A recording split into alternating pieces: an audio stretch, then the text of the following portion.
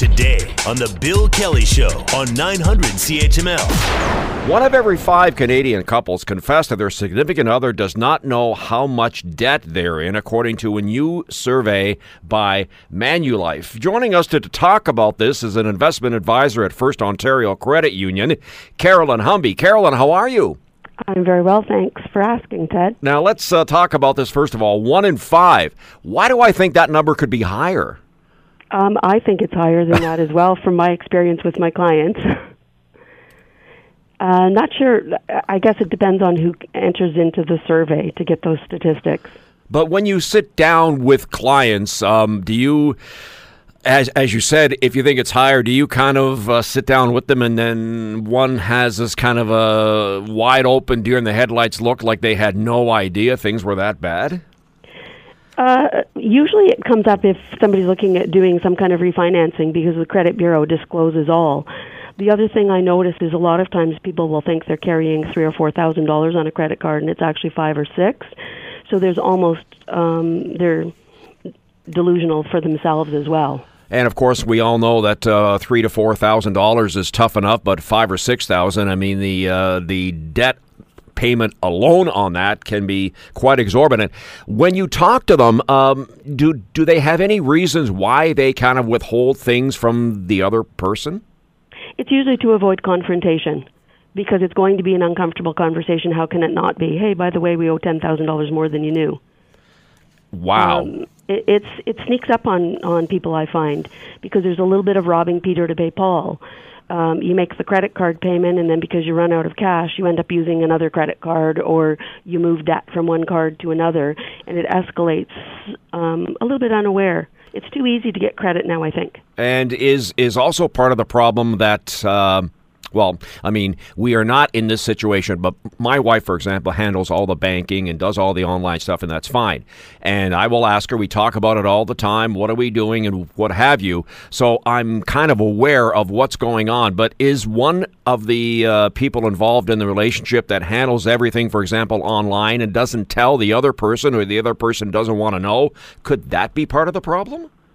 I think there is maybe a little bit of an ostrich thing. I don't really want to know, so I don't ask. The reality is, because people have independent incomes, they tend to think that keeping their finances separate means there's no disclosure. I disagree with that, because if it's a partnership, clearly, if I'm planning a trip, I need to know if the other person can afford to go. That kind of thing. I know I have known several people who, because of the fear of confrontation in saying, hey, I bought something new, they'll buy clothing, shoes, bags, whatever. It tends to be the woman that does this more than the man, but sticks it at the back of the closet, brings it out 3 or 6 months later, and he says, is that new? And she says, of course, no, I've had it for months. She's never worn it yet, but there is that deceitfulness. And the scary thing as far as the relationship is concerned is if there's that little kind of smudging and white lie and non-disclosure, if you like, what does that say about the rest of your relationship? It's kind of like cheating.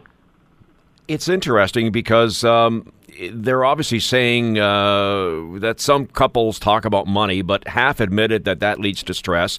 And this survey from Manulife said the younger the couple, the more the stress. 43% of those 35 and under said money was a source of stress. It's tough enough to make ends meet for a lot of people. I get it. And when you have this type of not open relationship, is it any wonder that couples go through a lot of stress when they talk about finances? It's probably less stressful to just get it out on the table and work with someone to find a solution than it is to harbor. You'd be waking up at night with anxiety, wondering when the other shoe will fall, because it always will come out at some point in time. So when a couple comes to you, you're an investment advisor at First Ontario Credit Union, and you sit down, kind of tell us what you would do as far as finances with a couple. Do you sit down and basically go through, not necessarily line by line, everything that they're involved with, but obviously doing a relatively deep dive into their finances is something you would do, correct? Well, cash flow is key, because you can't have savings if you don't have cash flow to meet your daily needs. So a lot of financial preparedness for, whether you're looking forward to future purchases or whether you're looking to retirement, you need to have a hard look at how you actually do spend your money. I find when you do a budget on paper, it always works out, and in reality, it never works out. So a better way to go at that would to be actually paying attention to how you're spending your money on a daily basis, recording it, and have a look at a month or 3 months to see how you're spending. And in that, if you have a credit card payment of $250, which is just covering interest and it never goes away, while your credit is good, would be a good time to speak to someone about consolidation, about restructuring, because if you don't have enough to get through to the end of the week or the month or whatever it is, you're just digging a deeper pit. You cannot, everybody gets their credit card statement. It says if you make the minimum payment, you'll pay this off in 31 years. Right. And it's it means never. So credit card debt should be avoided at all costs. If your credit is good, if there are larger purchases that you can't manage in 1 month, then a line of credit with a lower rate of interest would be useful. But if you're not good with revolving credit, I think you need to look in the mirror and tell yourself, you're not good with revolving credit, and you should have a credit card with a $1,000 limit for the convenience of booking a hotel room or renting a car, but you should not use credit. The B word, bankruptcy, I'm sure at some point somebody has to have a conversation with couples involved in this and say, look, maybe because of the situation you're in, you kind of have to rejig everything. People are scared of that word, but it doesn't have to be scary, does it? Well, there's a step before that where you can actually go and work with a financial counselor that can negotiate with it's a plan of arrangement, basically, where they'll consolidate all of your debt, which might stop the interest cost. If you default on that, then all of the interest comes piling back in. But it is something a step before bankruptcy. It does affect your credit rating. A lot of people are very proud of their credit rating being so high, and really it's not a compliment. It means you're overusing your credit. A lot of times people will come and they barely qualify because they don't use credit at all. So, Equifax or TransUnion, they aren't even aware that you exist on a credit basis. So having little or no use of credit can get in your way if you're trying to buy a house. But a good use of a young person starting with a credit card is get the credit card, get your cell phone billed to that, and put the credit card in the drawer. You're paying your cell phone bill every month anyways, and it does establish a good credit rating. Then when you need it, it is available to you. But when you max out, there's something called capacity as well. So if you have several credit cards that have $5,000 limit. I remember back, I shouldn't even tell you how old I am, but 40 years ago, 35 years ago, we had, there was Eaton's and Sears, right, and on and on and on. Robinsons, yep. Yes, we could have bought a house with the amount of credit that was available to us, and that was a frightening thing. Fortunately, it wasn't out of control, but what if we had? What if we had, tapped into all of those? We would have had to be bankrupt. There was no other option.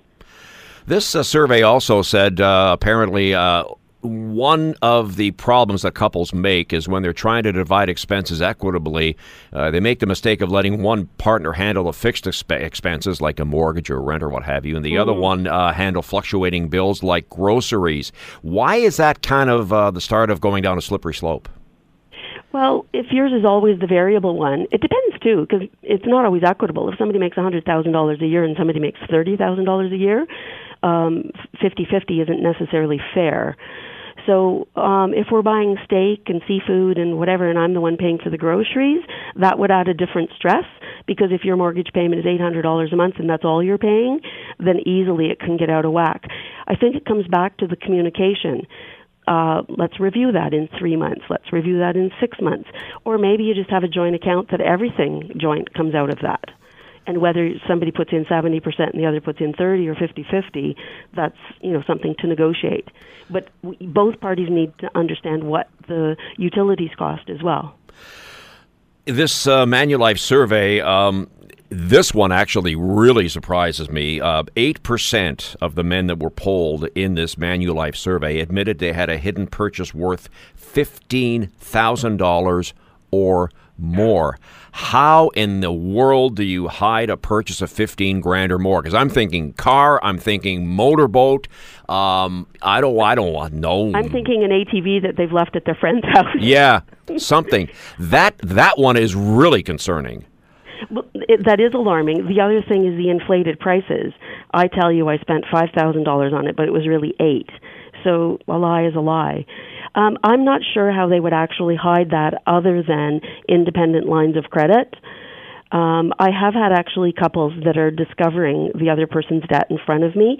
It's very uncomfortable, and at the same time, it's safe for them to have that conversation because nobody's going to get out of control with that third person. So if a couple can't have that conversation alone, there has to be an advisor or a counselor of some sort that they would be able to have that conversation where it can be constructive rather than just accusatory and hurtful to the relationship. I was going to say, if that's you sitting down and then somebody for the first time finds out that they've bought as you say, an ATV for $20,000, I would suggest uncomfortable is probably a good word for somebody like yourself or somebody kind of the third person in that conversation. It would be kind of telling as to where the relationship is at anyways. It probably is just a matter of time until they go their separate ways, because that kind of disconnect in the relationship I can't see being resolved. So what should, I mean, this is, I don't want to get into the whole marriage counselor thing here, but as couples start to get married or they're going out and they're planning their lives together, they talk about getting that dream house or what have you, which can get you in a whole other situation. I would suggest communication is the key anyway, but probably in this case as well, it's critically important, is it not? How people handle money, their attitude towards saving, their attitude towards goal setting, that's huge. And that is something that we as financial advisors can help with, because like buying a house, that's a huge purchase. I did notice in the article that they commented on people are so concerned about paying off the house that they rack up other more expensive debt. If you're paying like 3 or 4% on your mortgage and you're paying 19% on a credit card, the obvious would be get rid of the 19% sooner than later. So don't accelerate your mortgage payment. Like, slow that down to get rid of the other debt. Sometimes I find when I meet with couples, you have to look at priorities. It's like, what's most important, particularly a young couple, because they want to buy a house or pay off their house. They have children, so there's education, there's RSPs, et cetera, et cetera. So you have to look at the cash flow first to see what disposable cash could be created and then help prioritize. If you do an RSP contribution, do you take the refund and put it on the mortgage, or do you put it into the RESP? I think getting rid of credit card debt needs to be everybody's first priority. Well, I can tell you it took a long time, and I finally listened to, as I say, my wife who handles the finances, who finally made me understand the value of a line of credit as opposed to paying, as you say, the 19% on the credit card. So from that standpoint alone, Carolyn, you should be happy that I listened to my wife, who's a lot smarter than I am. Good advice. So just before we wrap up then, rule of thumb, as you say, is, don't necessarily pay off the mortgage, but get rid of all that really big debt that can actually choke a person financially, correct? Yes. My recommendation would be, if you're feeling a little bit afraid that it's getting out of control, while your credit rating is still good, run. Don't walk. Run and get advice so that you can clean it up before you end up taking those steps of bankruptcy, et cetera. Because most people want to pay their debt. It's just they sometimes just don't know how to put it all together. And make sure that you talk to your other half in your relationship just to make sure, correct? Exactly. Carolyn Humby, the investment advisor at First Ontario Credit Union, talking about the Manulife survey. 1 in 5 Canadian couples confess that they don't know how much debt they're in. Their significant other doesn't know that, and you and I would suggest that probably could be a little higher. Carolyn, thank you for the time. Have yourself a great weekend. Much appreciated. Thanks, Ted. Have a great day. You too. So there you have it. 1 in 5. These surveys can sometimes be massaged and you can extrapolate numbers, but I'm wondering, you don't have to send me an email or a tweet or what have you. I'm just wondering, for people that are listening this morning, are you kind of nodding your head in agreement that you're in this situation? Or somebody that's in this situation? Because to me, if somebody hides a purchase, okay, buy a pair of shoes. If it's on sale, $50, that's one thing. But hiding a purchase worth $15,000 or more? How do you do that? And how do you feel afterwards? You're listening to the Bill Kelly Show podcast on 900 CHML. For the next little while, we're going to talk about the housing market in Hamilton. In a few minutes, we'll talk to the senior market analyst for CMHC that released a study yesterday about the housing prices in Hamilton. The central and eastern neighborhoods are reaping the benefits of the housing market despite the city's real estate sector having cooled off overall.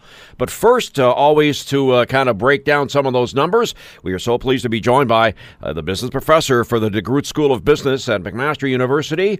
Marvin Ryder joins us. Marvin, are you enjoying the sunshine today? I'm going to for sure. As soon as we get done, that's the first plan of my day. I was going to say, the campus is beautiful this time of year, right? I mean, there's no humidity. It's beautiful. It's gorgeous. They do a lovely job on that campus. Let's talk about the study that came out from CMHC that basically said Hamilton Center and Hamilton East are the favored sellers. Are you surprised by that?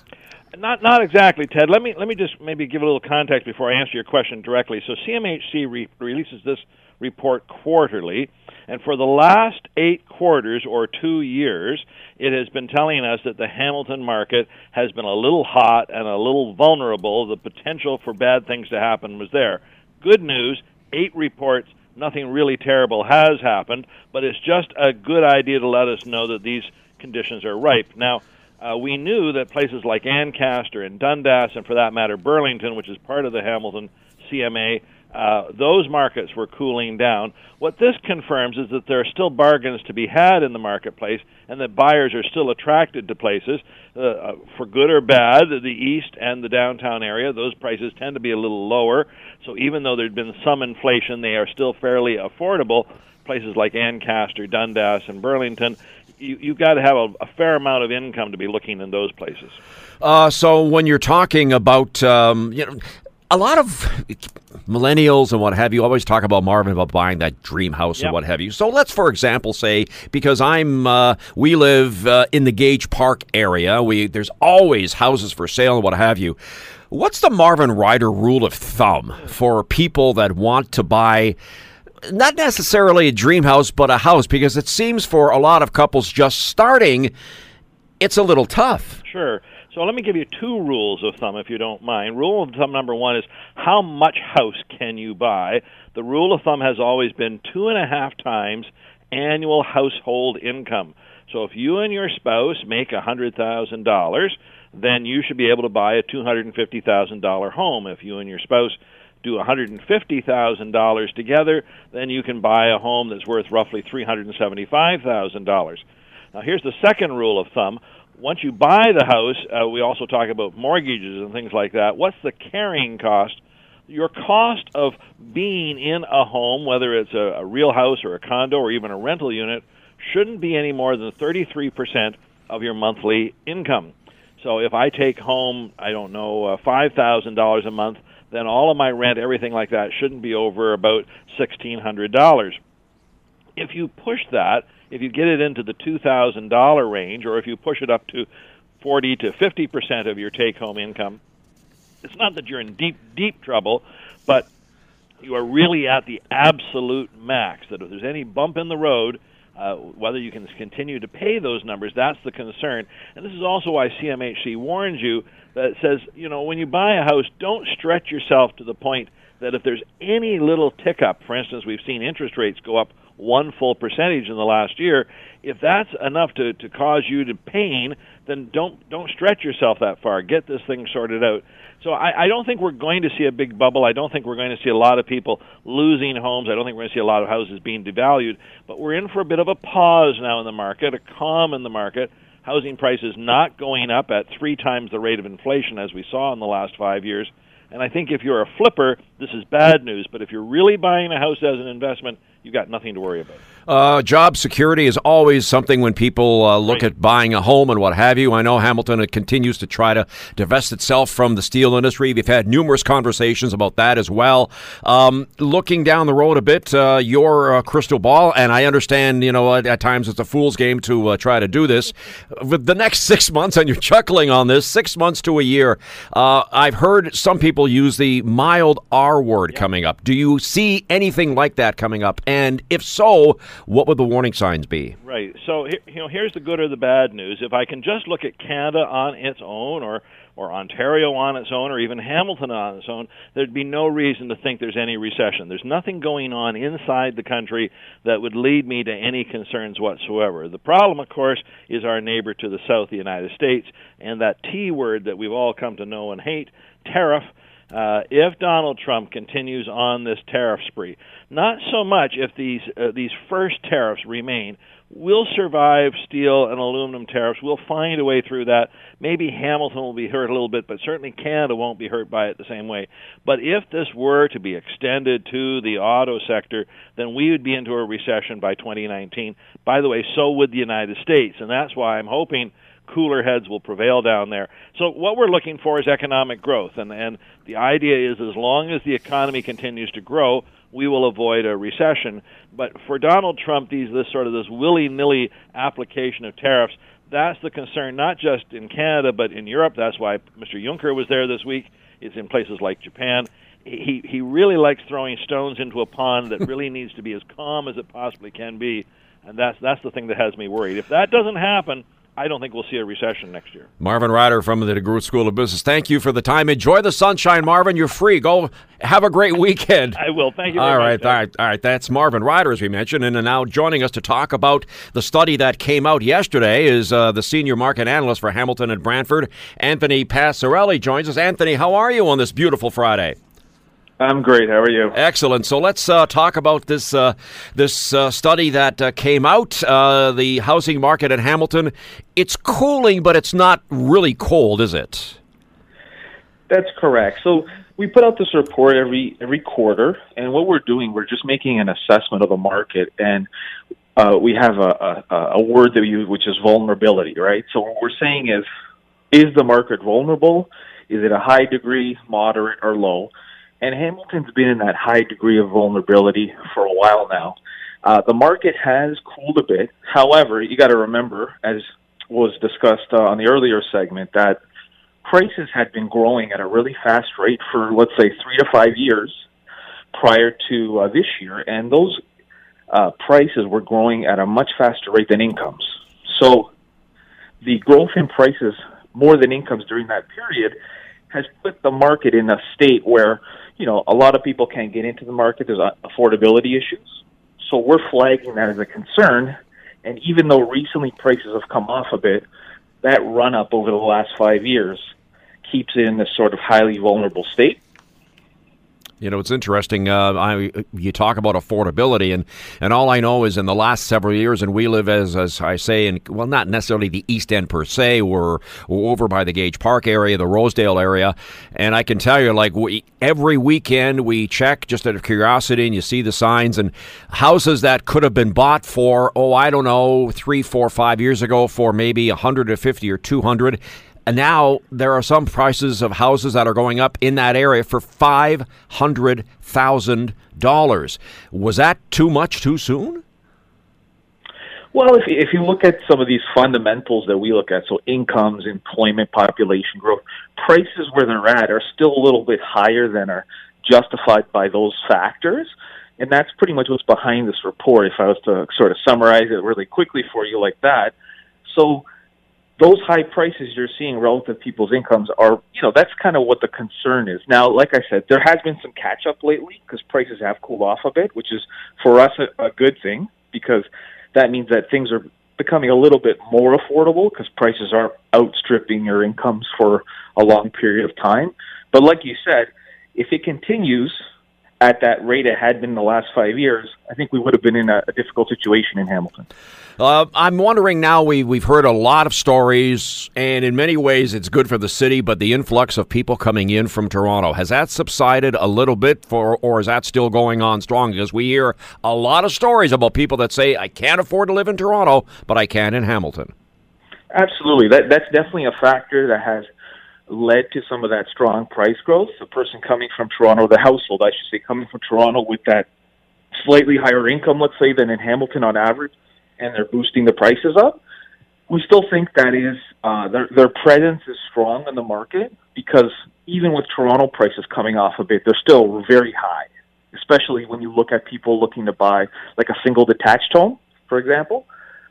So they still have a strong presence in the market, but I would say it has dropped off a little bit, given that, when prices cool a bit in Toronto, some of those people stayed in that market instead of coming to Hamilton. One of the things that I've noticed driving around, and of course you are the senior market analyst for Hamilton and Brantford, I have noticed now signs, and you can see them when you're driving on Paramount Drive or Mud Street or in and around the Link area. There are signs now advertising single detached homes and new surveys in Brantford. That seems to be kind of no one really talks about Brantford, but talk about, for our listeners in Brantford, how that market is responding and why that seems to be in many ways a real best kept secret.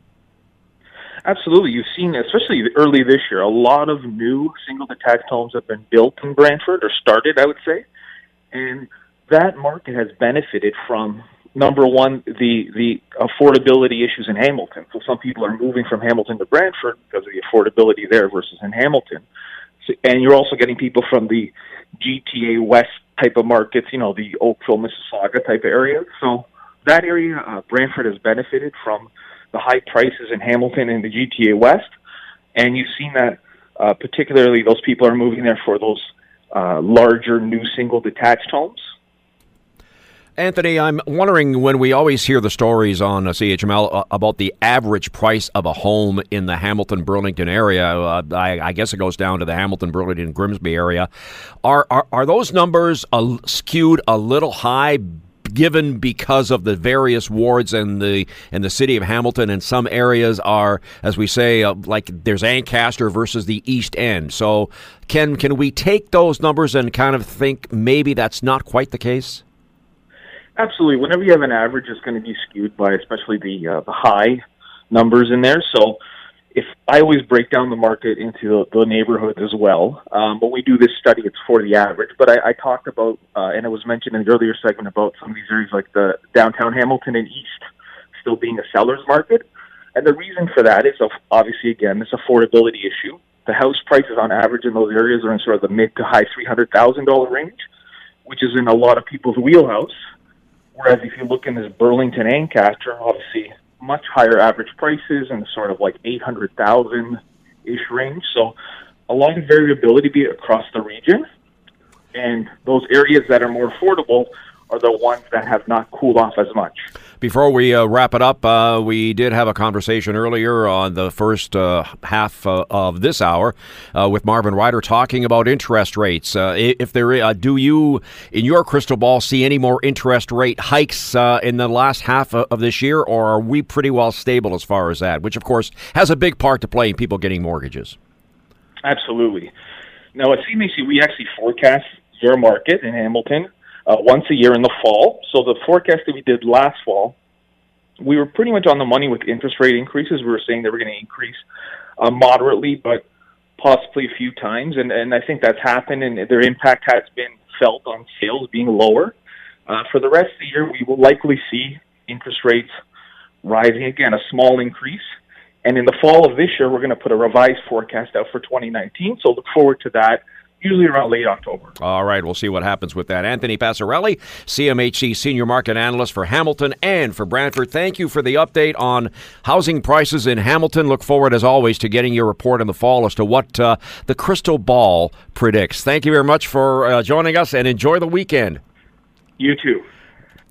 Well, there you have the look at what's been happening in the city of Hamilton. The eastern and central neighborhoods are still reaping the benefits of a hot housing market. So it's kind of cooling off overall. And I think what they're saying in many ways that they kind of touched upon already is you look at a house in Westdale or in Dundas or in Ancaster versus a house, say, in the Rosedale area of Hamilton or in maybe the Durand area of Hamilton, East End versus Central, and there is a little bit of a difference as well. And the other thing, of course, we keep an eye on CHML News and Business all the time is the interest rate. He predicts at least a little bit more of a blip upwards in the interest rate in the latter half of the year. We'll keep an eye on that and see how that affects the market. You're listening to the Bill Kelly Show podcast on 900 CHML. Time to turn to some inspirational stories. Our next two guests have taken what some would say are really negative situations, and they can be, but they've turned them into positives, and now they're helping others. And we're so pleased to be joined by Diane. Okay, I practiced the name. Tell me again, Diana. Diana Muskauskas. Muskauskas joins us, and also Sheila Laffin, who joins us as well. Sheila, thank you for joining us. Thank you for having us. All right, now let's start off, first of all. Let's talk about Diana, who actually kind of introduced me to this guest as well. You suffered from a pretty horrific incident, and Yes. something happened to you several years ago. And again, from that, you suffered PTSD. Yes, I do. So tell us about the incident. What happened?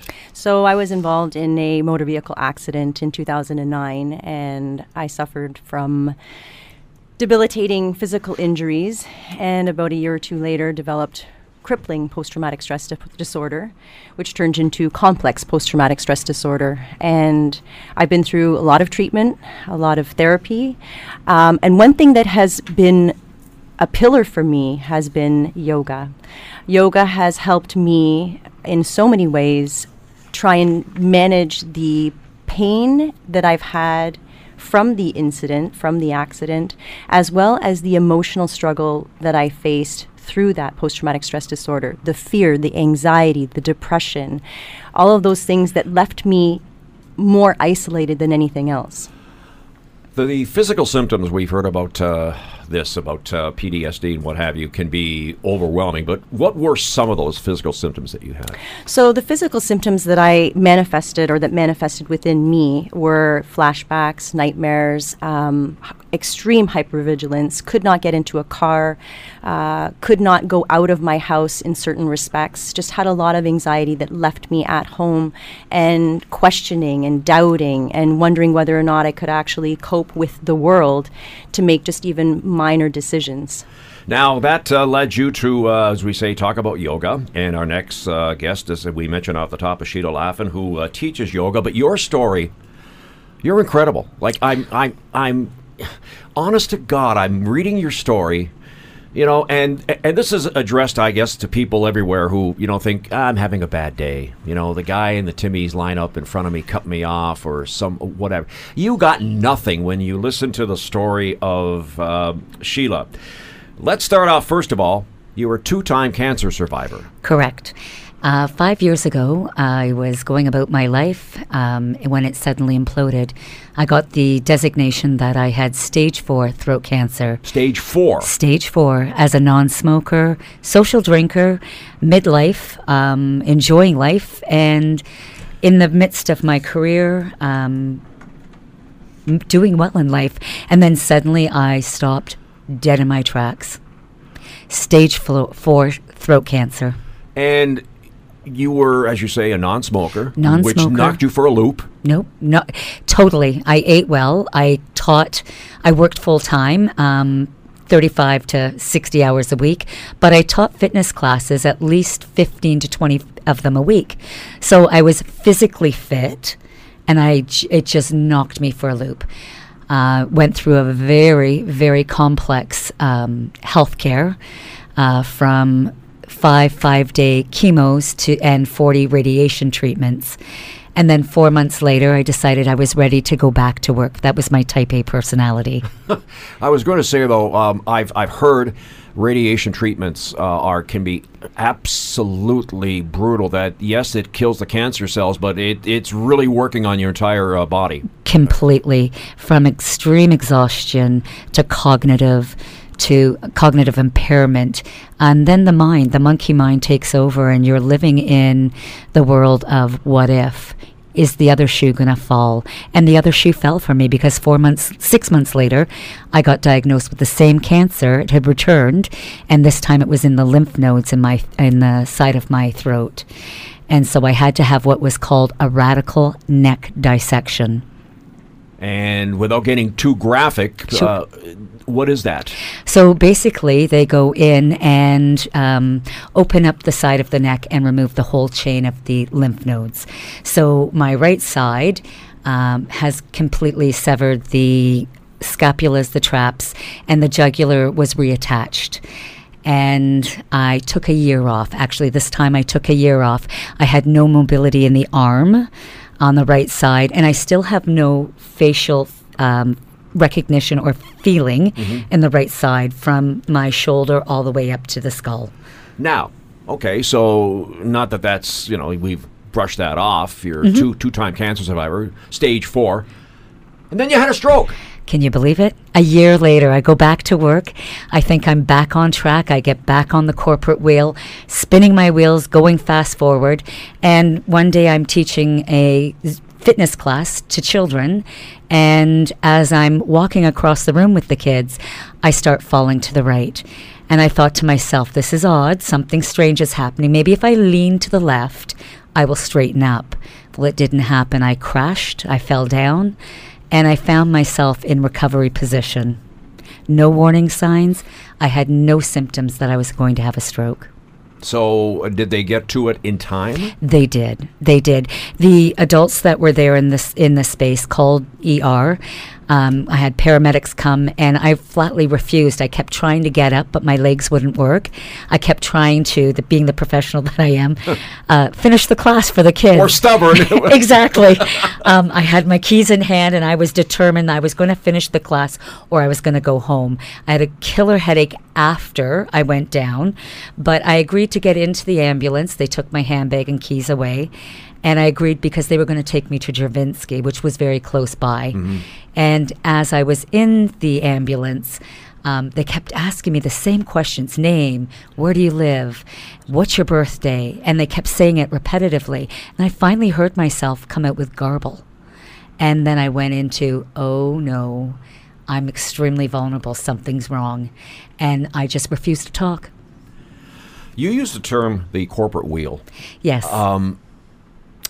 From all that happened, and you talked about your type A and the corporate world that drives us all. Yes. At times it can be obviously really, really, really, what's the term I'm looking for? Stressful, I guess is a good word. Yes, very.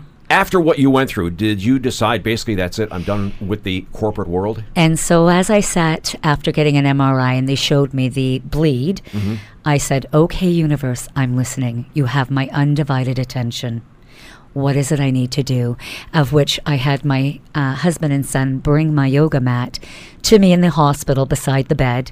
And the doctors were absolutely in awe that here I was, post-stroke, 24 hours, doing yoga, meditation, and just a gentle, slow flow beside my hospital bed. I was in hospital for almost 10 days because it was Christmas time. I had my stroke on the 23rd of December. Oh, great. So everything shuts down and I was locked in, but I got home the last day of December. And, wow, that's Sheila Laffin and her story, and Diana Maskauskas is also with us. You're sitting here and you're shaking your head in agreement. I know that you take this yoga class to help you with your PTSD. Absolutely. Two things. First of all, how much in awe are you of this woman? And B, talk about what the yoga did to help you with your PTSD. Absolutely. I am in awe of Sheila. When her and I first met, I heard her story, we connected just so quickly on so many different levels because of her journey and her understanding of disability, cognitive impairment, post-traumatic stress, because it's got to be extremely stressful to have 2-time cancer and a stroke. So she really understood my story as well with having debilitating anxiety, PTSD, but also the physical aspect and the cognitive piece, because from this accident I also had neck, back, shoulder injuries, as well as a cognitive impairment. I went public with my story of anxiety last year, and you mentioned anxiety, and right away something clicked. What talk about some of the situations that you found yourself in when you knew that your anxiety started to kick up? Well, for one, I couldn't go back to work after having this accident. And then later on, after my accident, I was diagnosed with scleroderma, which is a autoimmune disease. Right. That can also be quite debilitating with fatigue. But the anxiety would manifest itself in just feeling like I couldn't cope with anything. I didn't know how to make a decision. I didn't know how to get into the car. I couldn't drive. Just a lot of doubt. When you mentioned not making a decision, boy, did you hit a nerve with that one. I can tell you and I've been asked to speak in public about my story, so just so you know, I can relate. So let's take this now one step further. And Sheila, I'm sitting here thinking, okay, here I am. People know me. I try to stay in shape, and I run and try to watch what I eat and what have you, much like yourself. And there's a small part of me that thinks, why do I even bother doing this? Because in the end, somebody like yourself that's healthy, that gets stage 4 cancer, if it can happen to you, it can happen to anybody. Why should I bother? Well, it's important. Your health is your temple. I have to be honest with you. Prior to my illness, I decided in my 40s I was going to get fit for 40. I was morbidly obese. I was almost 300 pounds at that point. And during my weight loss and my road to health and recovery, I got sick. But I have to be honest with you, if it wasn't for the fact that all the prep work I did leading up to cancer, there's no way I could have sustained a healthy outcome. There is absolutely no way. It comes down to how you feel about yourself, the fight within you, but also how much are you willing to give. And the fact that I was so physically fit and prepared to take on the treatment, it was an aggressive plan. And I didn't stop my plan. It just went full tilt. You deal now, we talk about people with PTSD and with seniors and what have you. What's it like for you when you get somebody for the first time? Let's use Diana as an example. Sure. If she came in for the very first time in a class, she knows that she has to do it, but she's kind of reticent just because of whatever reasons. Take us through what you do with somebody like her. So first of all, introductions and making sure that the person feels extremely safe. I share with them my story and also share with them my story around anxiety, stress, post-traumatic stress. I am also affected by my illnesses. The first round of cancer was the fight of my life, but then when it came back, I couldn't reach out to the same group of people. I felt like my body failed me, and hence my own slippery slope with depression. When the stroke happened, it was the same again, reliving pain, reliving my own failure in my body. So when I have someone come to us for the first time, it's the safety. It's making sure that they feel welcome, inclusion, that everybody, no matter what your size, no matter what your health is, you are welcome to move in a way that's right for you. I'm smiling because as a runner, we notoriously are lousy stretchers. And I'm sitting here visualizing me taking a yoga class, trying to stretch, get down to the downward dog or the happy baby, and my knees are hollering. The arthritis in me is basically saying, "What are you doing?" And I wouldn't put you in that place at all, ever. I say to you always, listen to your body. I do, and that's the problem, because everything's screaming. And if it's screaming, then we work in a way that's right for you. We honor that. The body knows what's best for you. When trauma happens to us, it gets locked into our body because we automatically, the first thing that happens when we have a shock of any type is our body starts to shake. That is normal. That is a primal reaction. Mammalic animals do the same. But we see it as something that's so negative that we shut it off. And then what happens is it gets locked within our body and it's stored there. So no amount of cognitive help, cognitive therapy is so important. I'm not minimizing it. But we keep reliving it. We don't get it to exit the body. And so if we can actually take the time and get the discharge to finally happen, we then release it in a very safe environment. And how do you know that that's being done?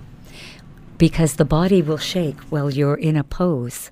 And you can see the discharging, or you can see the relief of the person. I give anyone who comes to the studio permission to close it down, shut it off. If it doesn't feel right for you, you don't have to do it. And if you need to walk away, I have a special area that I ask you, just go there, sit it out. No explanations needed, not required. You move in a way that's right for you. There is no explanations. We stay in the present moment. We always honor what is right. Diana, let's ask you, we talked about the symptoms that you had.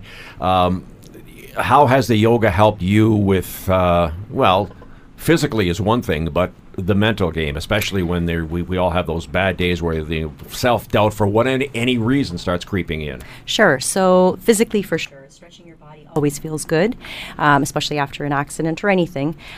Emotionally, though, One thing I can say specifically about how Sheila teaches and just her studio space, for example, or in yoga in general, I feel that I can actually, specifically in her space, bring all of me there. So when you have trauma, one thing you do have is a lot of self-judgment. This was my fault, and a lot of blame, so there's this overwhelming not feeling well enough in your skin. But if you're coming to your mat and you're actually showing yourself some compassion and some kindness and some gentleness and saying, you know what, you've been through a lot and it's okay. And here's a safe space for you to actually bring those emotions up, whether you can cry on your mat, you can go into baby pose, you can, like, not baby pose, but on your side, right, in recovery pose, or remove yourself if you need to. But that space is so comfortable that because safety is a huge thing for people who suffer from post-traumatic stress disorder, because nothing is safe. Nothing. Not even making that decision about peanut butter. Chunky, smooth, right? I have no issues. It's chunky all the way. Oh, well, there you go. Last point then. So talk about the community, if you will, when people that are suffering from something obviously are there. It seems that the support system is very huge. And as you say, because I was thinking, if somebody is coming in and they're going through something, it's okay to cry and people are there to be understanding. Absolutely. And in that space, you have the ability to be who you are and and validate that, yeah, this is a tough time for me and it's okay. And to have the support of people like Sheila and the people in the studio, it's really a very welcoming space. Just before we wrap up, people are wondering about your studio. Where's it located? We are Quite a Stretch Yoga and Zumba, located at 672 Fennel Avenue East, just west of Sherman, Upper Sherman, and Fennel. Incredible story for two very strong, powerful women, and I love to hear these inspirational stories. Diana Maskauskas and Sheila Laffin, congratulations on your journey. I think that you've helped some people out there this morning, and hopefully will continue to do so in the next little while. Thanks for dropping by. Thank you so much for having us. Yes, thank you. The Bill Kelly Show, weekdays from 9 to noon on 900 CHML.